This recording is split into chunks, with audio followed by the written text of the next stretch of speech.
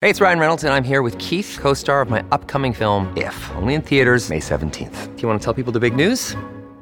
All right, I'll do it. Sign up now and you'll get unlimited for $15 a month and 6 months of Paramount Plus Essential Plan on us. Mintmobile.com/switch. Upfront payment of $45 equivalent to $15 per month. Unlimited over 40 gigabytes per month. Face lower speeds. Videos at 480p. Active Mint customers by 531.24 get 6 months of Paramount Plus Essential Plan. Auto renews after 6 months. Offer ends May 31st, 2024. Separate Paramount Plus registration required. Terms and conditions apply if rated PG. Hello, everybody. This is Marshall Poe. I'm the editor of the New Books Network. NBN listeners like to read books and buy them. So we thought we'd tell you that right now, our friends at Princeton University Press are having a remarkable site-wide sale. You can get 50% off books, including ebooks and audiobooks, with the code 50, F-I-F-T-Y, at checkout until May 31. You can save some real money on Princeton University Press books. I encourage you to go there and check it out.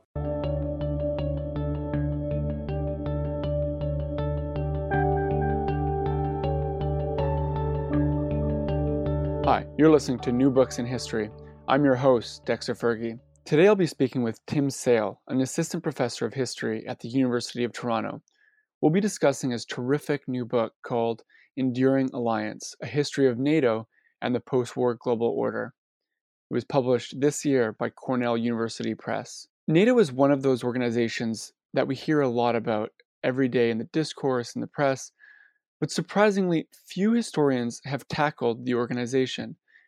Tim Sayle corrects this as he looks at NATO from its founding in the 1940s all the way through to the post-Cold War period, taking his readers to the inside of member state governments as well as NATO negotiations themselves. Sayle shows how NATO wasn't just any international organization. It was, he writes, an instrument of great power politics and the basis for a Pax Atlantica. The book should be of interest to military historians, international historians, Cold War historians, and historians of global governance. I hope you enjoy our conversation. I'm speaking with Tim Sayle about his fantastic new book called Enduring Alliance, A History of NATO and the Post-War Global Order. Thanks for speaking with us today, Tim. Oh, it's my pleasure, Dexter. Thanks for having me on today. Well, thank you for writing such an interesting book about a topic that historians have surprisingly not done a lot of research on. Oh, well, thanks. It's sort of striking in a way. There are a lot of political science texts on NATO and a lot of journalistic accounts, especially dealing with NATO in the post-Cold War era, a lot of think tank reports from the Cold War. And while there are a few major historians who've dealt with NATO from a historical perspective, it really hasn't received the same attention as other aspects of international relations or U.S. foreign policy. Mm-hmm. Yeah, I really want to talk about that. But to begin, I want to ask you how you ended up becoming a historian of NATO. Oh, that's a great question. Yeah. So I am a Canadian by birth and by background. And one of the funny things about NATO is that everyone thinks they know something about it. And their sense of what they know about NATO is often based on their nationality. And so the idea of a student studying NATO in Canada at the time was really not exceptional.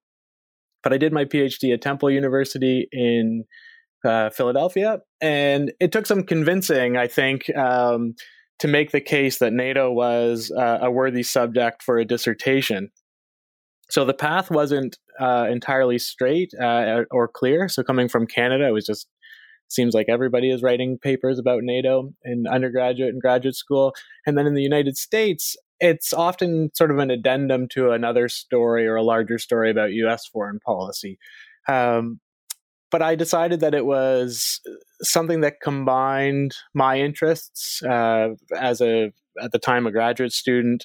And I thought there was room to tackle some questions.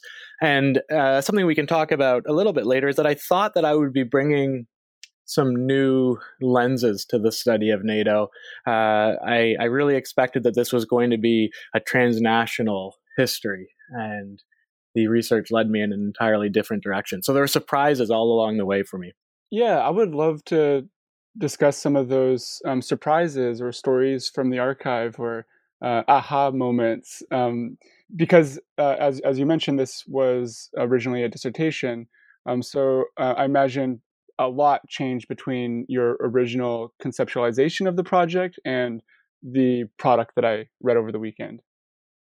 Yeah, I think that's right. There are some changes. So one change for me as a dissertator, or as a graduate student writing my dissertation, had to do with methodologies in a way. I knew I'd be spending a lot of time in archives, and I was excited about that. But as a graduate student, one's often thinking about the conversations in the field that they're going to join.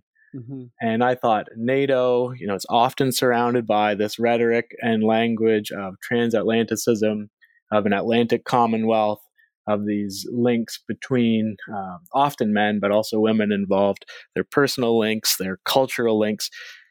And so I thought this was going to be a dissertation that looked at or used sort of a transnational concept to understand power politics.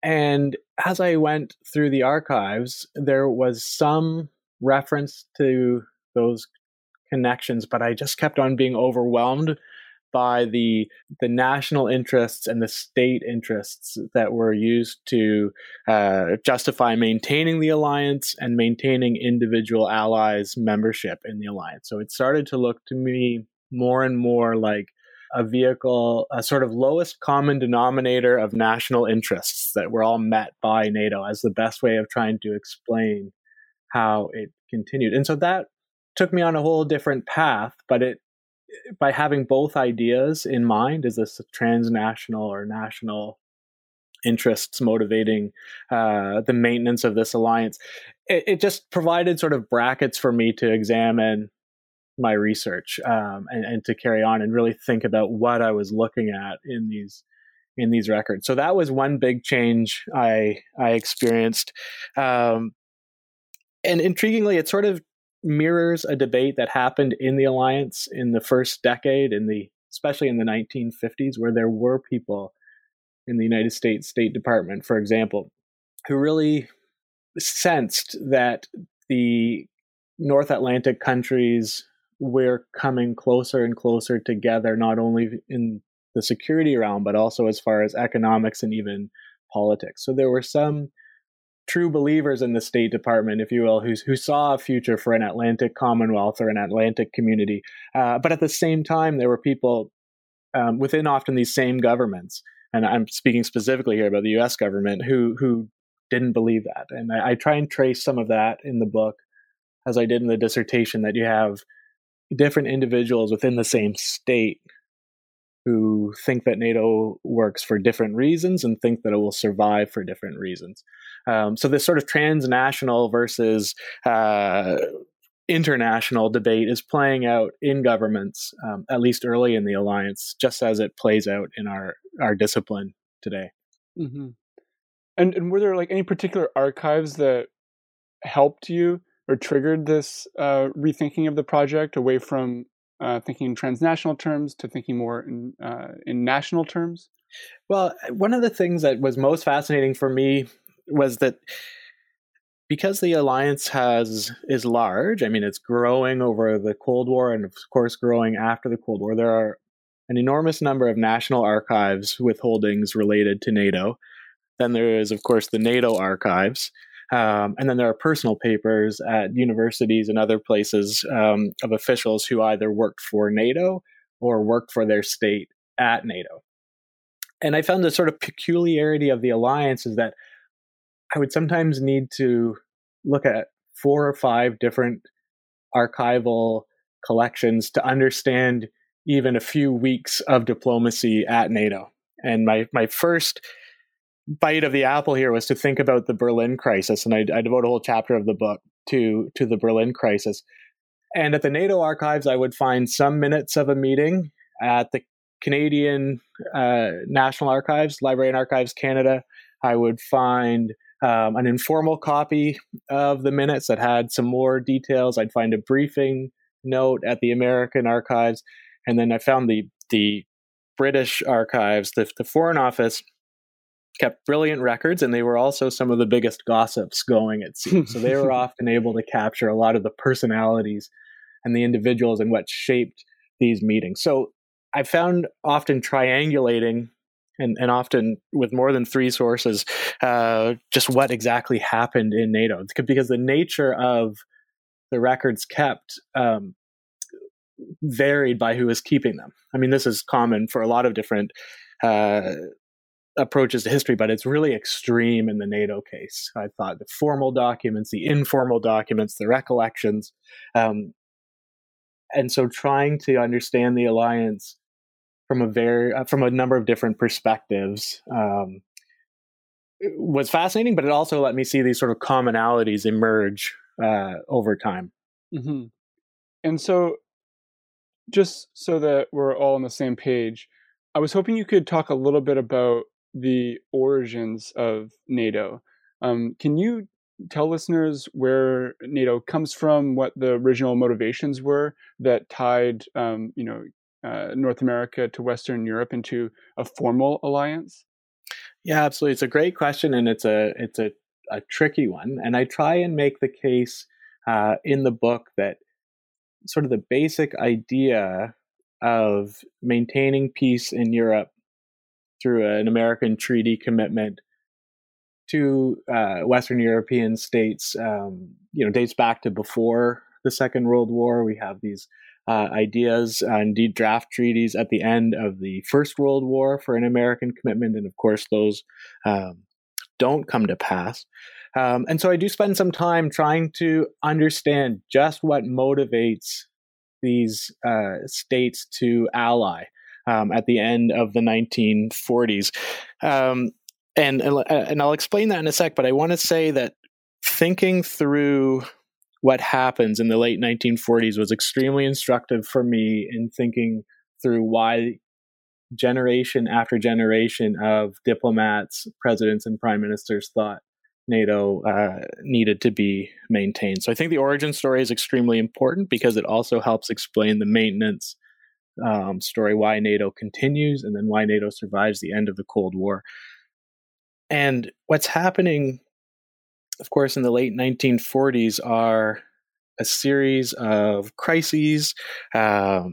The coup in Prague, in Czechoslovakia, later the Berlin airlift. The tensions at this time are so high that there's obviously concern in Western Europe and in the United States about Soviet intentions, but whether the Soviets are trying to expand their influence and control into Western Europe.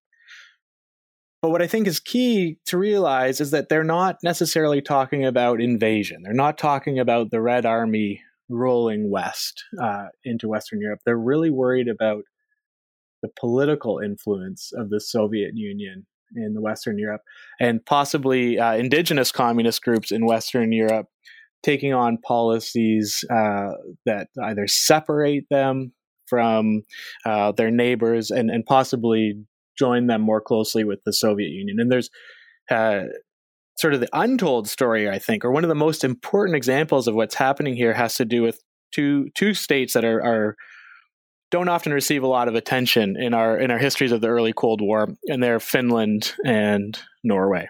Mm-hmm. And the Soviets come to an agreement with Finland. It's going to give us this phrase later, Finlandization, this idea that Finland will develop its own domestic policies, but that its foreign and defense policy is really sort of subcontracted or contracted to the Soviet Union. That the Soviets influenced the Finnish role in the world. And in the late 1940s, the Norwegian government expects and is told essentially that the Soviet Union is going to make offer one of these deals that the Norwegians couldn't possibly refuse. And the Norwegians approach the Americans, the British, and the Canadians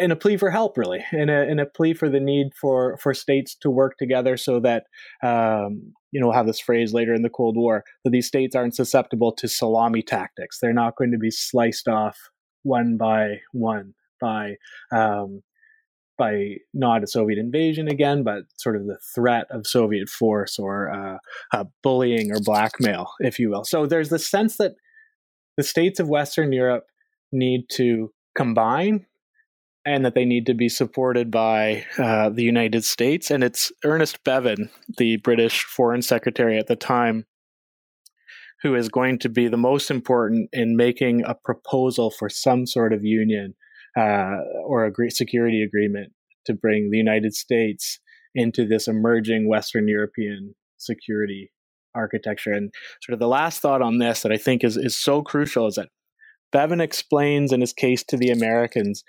that this looks to him like the late 1930s. And I don't think this is an overwrought comparison. His point was that the balance of power in Europe could shift as a result of these salami tactics as European states were one by one sort of added to or came under Soviet influence. The balance of power in Europe could shift so much that the Americans and the British decided that war was the only option for them to maintain their interests in Western Europe. And that's something that carries on, this sort of argument carries on over decade after decade. Mm-hmm. Yeah, that was one of the striking things about your book, the role of history and historical memory in how the organization operated. Thinking about like the lessons of the 1930s, but then also just looking at all of the personnel that were leading the Allied forces in D-Day, and then in the 1950s they're running NATO. You really situate the historical actors in your book in their own history and in their own historical memories, and I thought that was really useful. Yeah, thanks, Dexter. I mean, it is an interesting. It has an interesting problem in that these people who create NATO and then do so much to maintain it believe the alliance is necessary because of their experience in war. But their worry going forward is that generations to come who didn't live through First and Second World War and then other events won't understand why the alliance is necessary. So there's this ongoing fear in the alliance that a new generation just won't get it. And it's fascinating to me because this carries on into even more recent periods where Robert Gates, the United States Secretary of Defense, in a major speech, warns about a new generation that didn't live through the Cold War, not understanding why NATO was important. So there's this fascinating tension in these individuals between their lived experience and their understanding of why the alliance is necessary, and then their fear that generations after just won't get it. Mm-hmm. But what's really striking about that is that almost leads into almost like an anti-democratic sensibility, where the really big fear is that these citizens, living in democratic states in Western Europe, aren't actually going to vote for all of the expenses that NATO requires. They're not going to continue their support of the United States military having such vast outlays in Western Europe. And some of your NATO leaders even try to think about how they can insulate NATO from those democratic majorities. Yeah, absolutely. So this is one thing that I liked sort of grappling with during the project, is that NATO is often referred to as an alliance of democracies, or an argument that because most of the states were democratic, this gave the alliance some life. And in very broad general terms, there's something to this, and I don't want to ignore it entirely. But I really did come to the conclusion that the greatest challenge to NATO and to keeping the alliance going was at the ballot box, and trying to ensure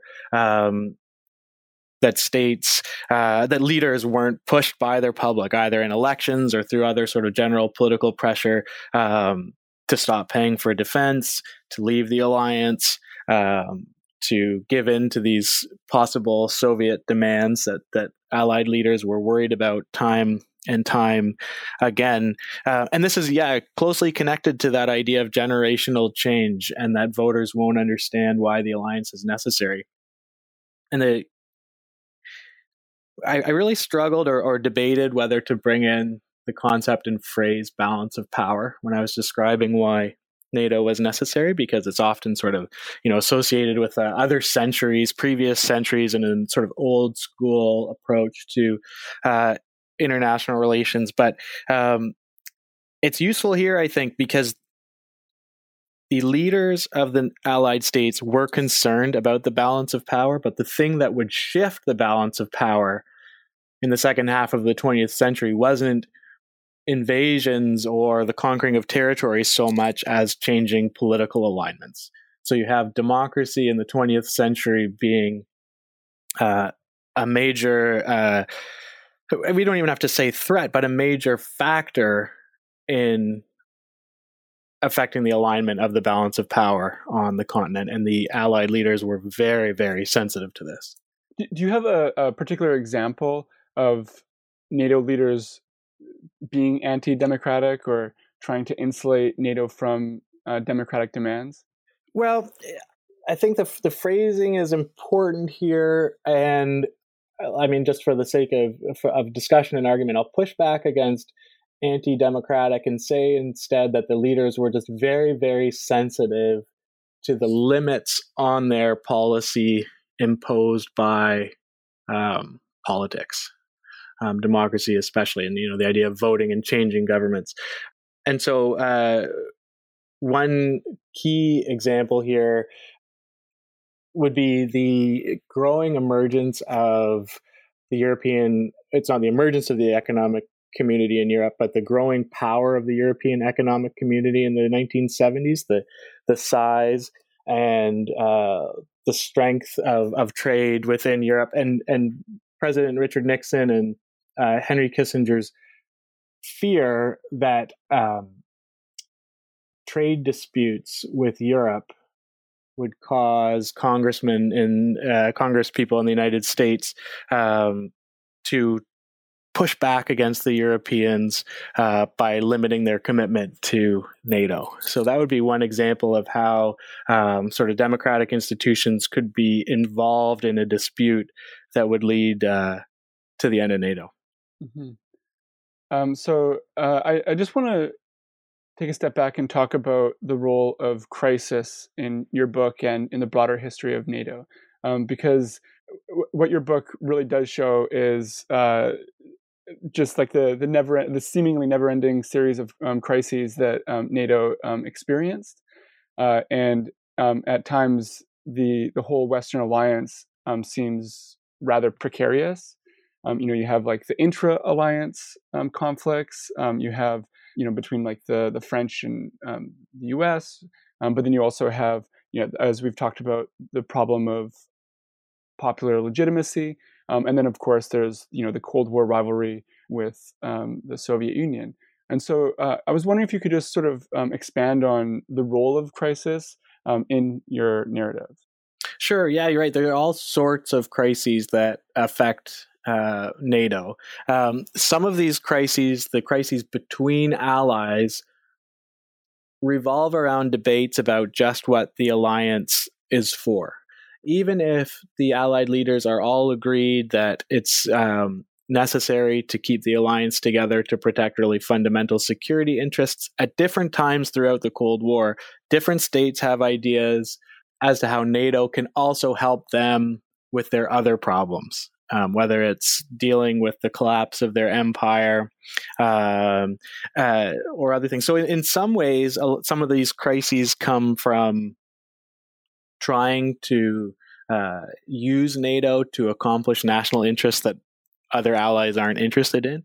Charles de Gaulle, the French issue has to do with France, a French policy to assert leadership in Europe, but also to maintain a government amidst national crises in France, like in Algeria. And so NATO becomes sort of a useful punching bag for the French, and in the way that I'd argue Donald Trump uses NATO as a punching bag now to sort of drum up support for himself, sort of separate from any real concerns about NATO. And then, yes, there are these crises and showdowns with the Soviet Union, and the one I spend the most time on is Berlin. It's really the one that shows the precarity of the alliance, I think, because the Allies were not all agreed on the value of fighting for Berlin. And that creates quite a bit of bitterness in the alliance. This is in the early 1960s. And I think it's a real marking point for the Allies in thinking about just what the alliance is for and what it can be. And it's going to remain a basic tool for maintaining the balance of power. And it's not going to be a vehicle for Atlantic community or Commonwealth. So I want to zoom in on something that you just mentioned, which is the collapse of empire. So when NATO was founded, like there weren't just nation states, there were also empires. And so what was the relationship between NATO and empire, NATO and decolonization, and the problems that empire posed for NATO? Right. Well, they're very thorny, and they're thorny right from the beginning. Even though it's Harry Truman's democratic administration that's in power at the signing of the treaty and during the negotiation, there's a bipartisan consensus to go with NATO, and John Foster Dulles, who's later Eisenhower's Secretary of State, plays a role in moving the treaty through the Senate. And part of his efforts that are going to have important implications later on are convincing the Senate and Americans that NATO is not a tool for maintaining and upholding empire. And he believes this personally, but he also believes this politically, in that he doesn't think the United States will support a treaty organization that's job is maintaining empire. He doesn't think the American people will support that. And he also comes to grow worried that if NATO becomes too closely associated with empire, that's going to reflect badly on the United States in their sort of global Cold War. And that if NATO comes to appear to be an instrument of empire, it's going to push non-NATO states closer to the Soviet Union, which spent so much energy and rhetoric championing the end of empire. So empire is twisted up in the alliance from the very beginning.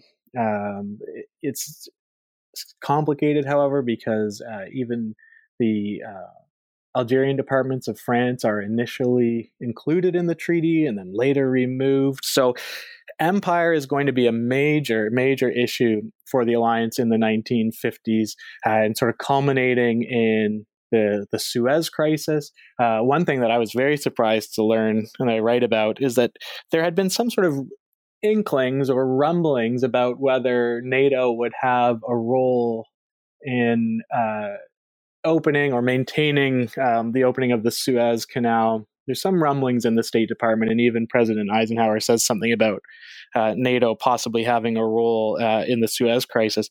But very quickly, John Foster Dulles' attitude takes control here, and there's a decision, really clear decision in the U.S. that NATO can't be associated with this major and end of empire showdown with Egypt in 1956. And it's in this period, sort of 1956 to 1960, that Eisenhower and Dulles recognize that NATO must stay away from these allies who are trying to maintain their empires, be it the French, be it the Belgians in the Congo. The Belgians try and argue that some of their air bases in Congo are NATO air bases, trying to pull the alliance into supporting their efforts there. But that's the decision made. And it's fascinating, of course, because it gets flipped in the 1960s when the United States comes to be embroiled deeper and deeper in Vietnam and looks to NATO allies for support. And now the tables have turned. Now the Europeans are the ones who don't want extra European involvement for the alliance. Mm-hmm. Great. And so moving on just a little bit, but also on a relatively similar theme, I was really struck by how, despite the peace in Europe, despite how bloodless, the Cold War was in Europe, it was unbelievably contentious.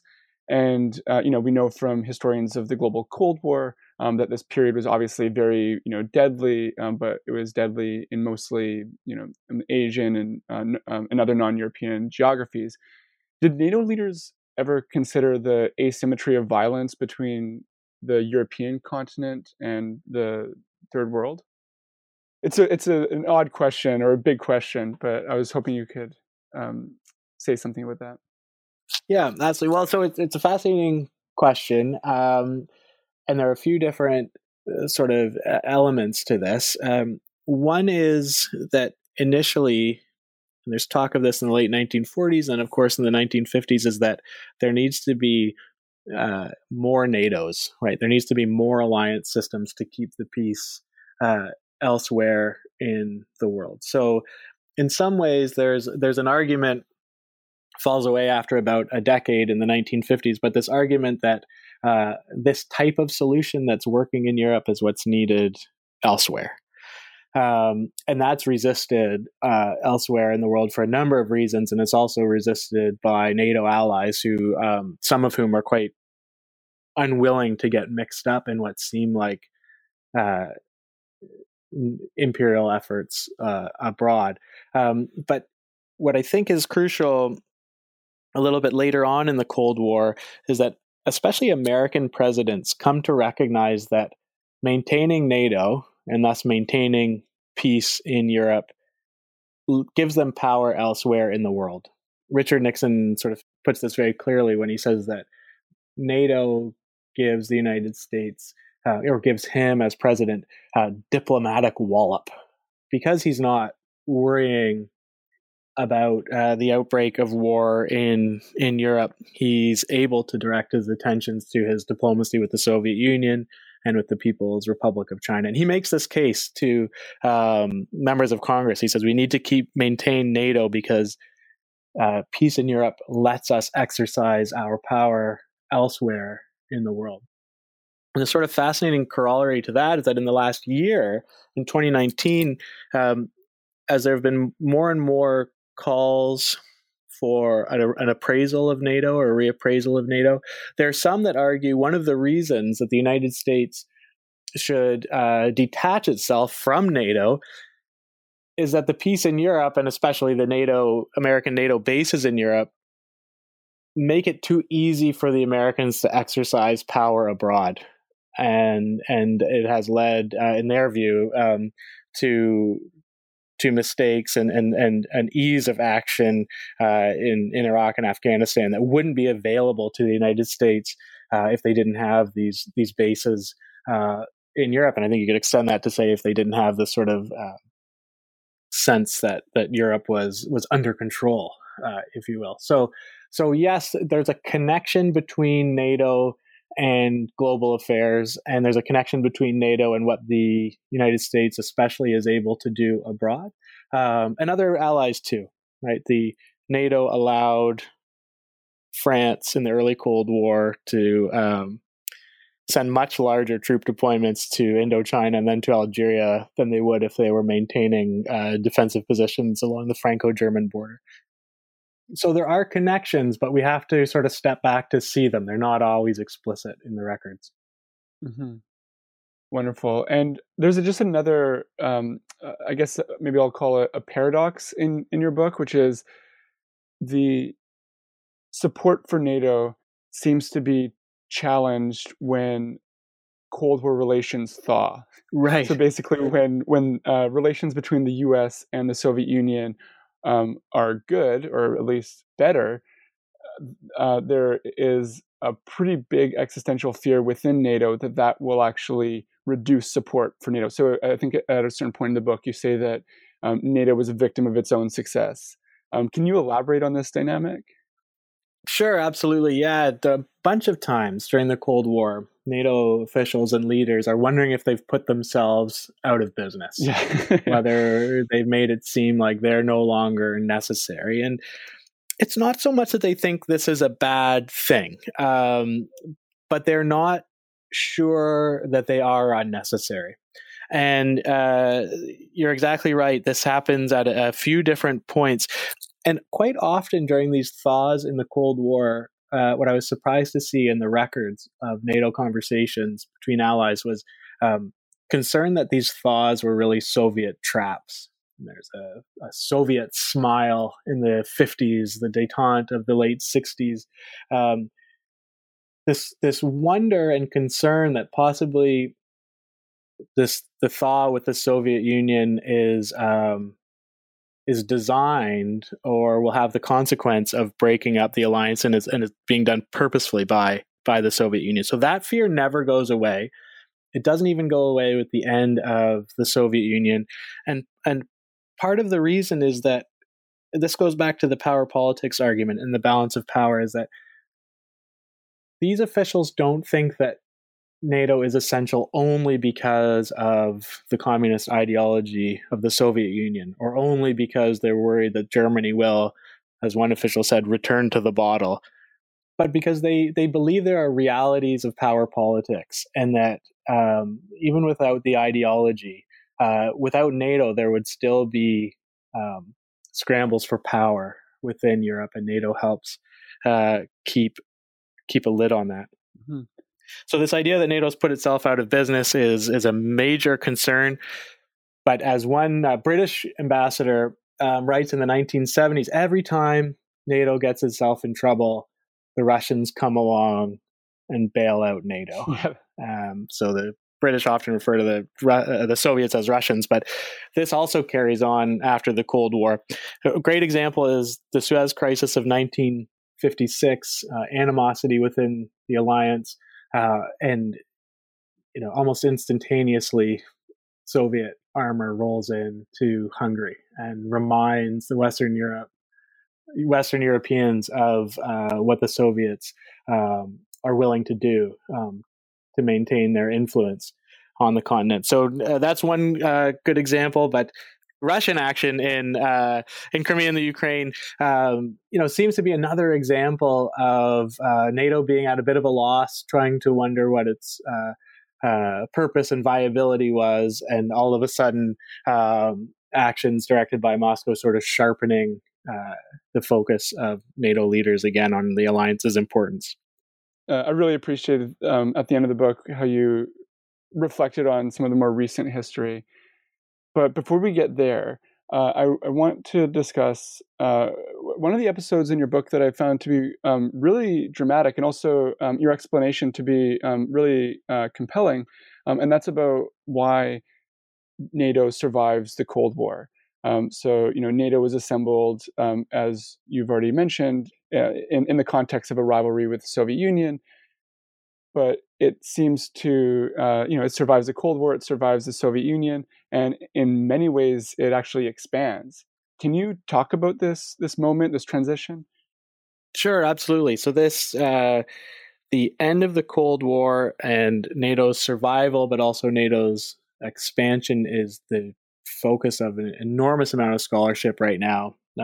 By political scientists, and also a number of pundits are weighing in on this, of course, because of the tensions in the region. And so there's quite a lot of work being done here, which is very exciting. But what I tried to do in the book was to try and put these events within the sort of broader historical perspective of NATO, to see how NATO had essentially faced similar crises before, faced concerns about its future before, and how they were applied at the end of the Cold War, and then also how policymakers applied their own historical reasoning to NATO, the need to maintain NATO at the end of the Cold War. And so there are a few different interlocking pieces here.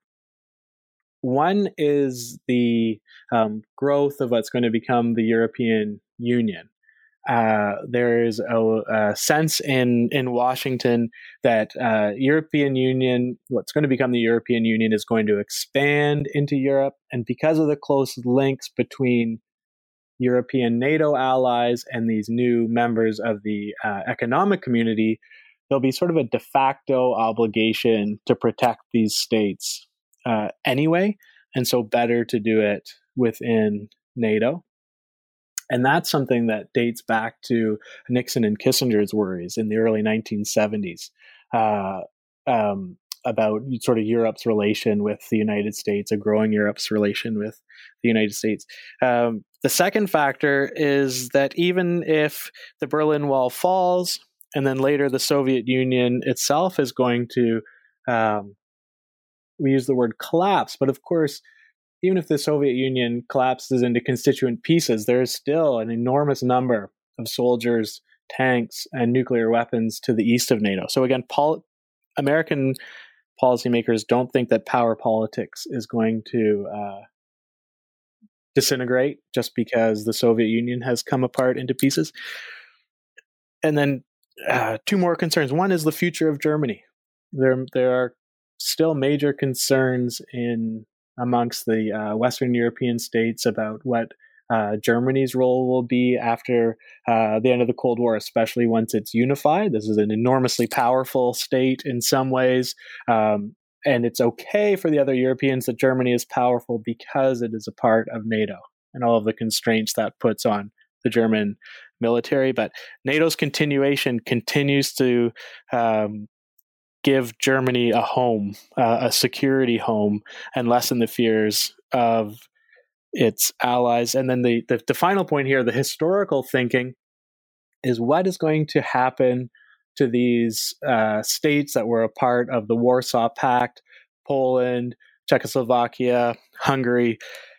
And what's fascinating here is that memo after memo written by National Security Council staffers in Washington go back to the late 19th century and trace European history up through to the Second World War, and consider how this region of Europe and this sort of fragile alliances built there over time played a role in war coming to Europe. Essentially, they're asking, now that these states are separated from the Soviet Union, where will they look for their security? And so already in the sort of very ashes of the Cold War comes this logic of expanding NATO to include those states so that they're not rebuilding a sort of rickety alliance system that policymakers, in their understanding of history, see as having led to war in Europe in the past. Mm-hmm. Yeah, one of the things that really surprised me in your book, and maybe this comes from my own ignorance of the literature, is how NATO expansion was already being considered and being carried out under the Bush administration. It wasn't until it wasn't just the Clinton administration that sort of launched the expansion. And you have some really interesting documents from Brent Scowcroft and Robert Gates about their reasoning and so on. And one of the things that struck me was how they were considering, again, the democratic majorities in Western Europe being opposed to U.S. Military architecture, and so they saw Eastern Europe as a potential, a really useful potential site for military bases. That with the collapse of the Soviet Union, they would be able to purchase these bases on the cheap, and they'd be able to station troops and so on. Yeah, and that's just something that I had no idea about. So I was glad to learn about it. Wonderful. Yeah, it's fascinating because I try and make the case that the logic for expansion is apparent in those years, yet the primary goal regarding NATO and Eastern Europe in this period for the Bush administration is making sure that the Soviets leave.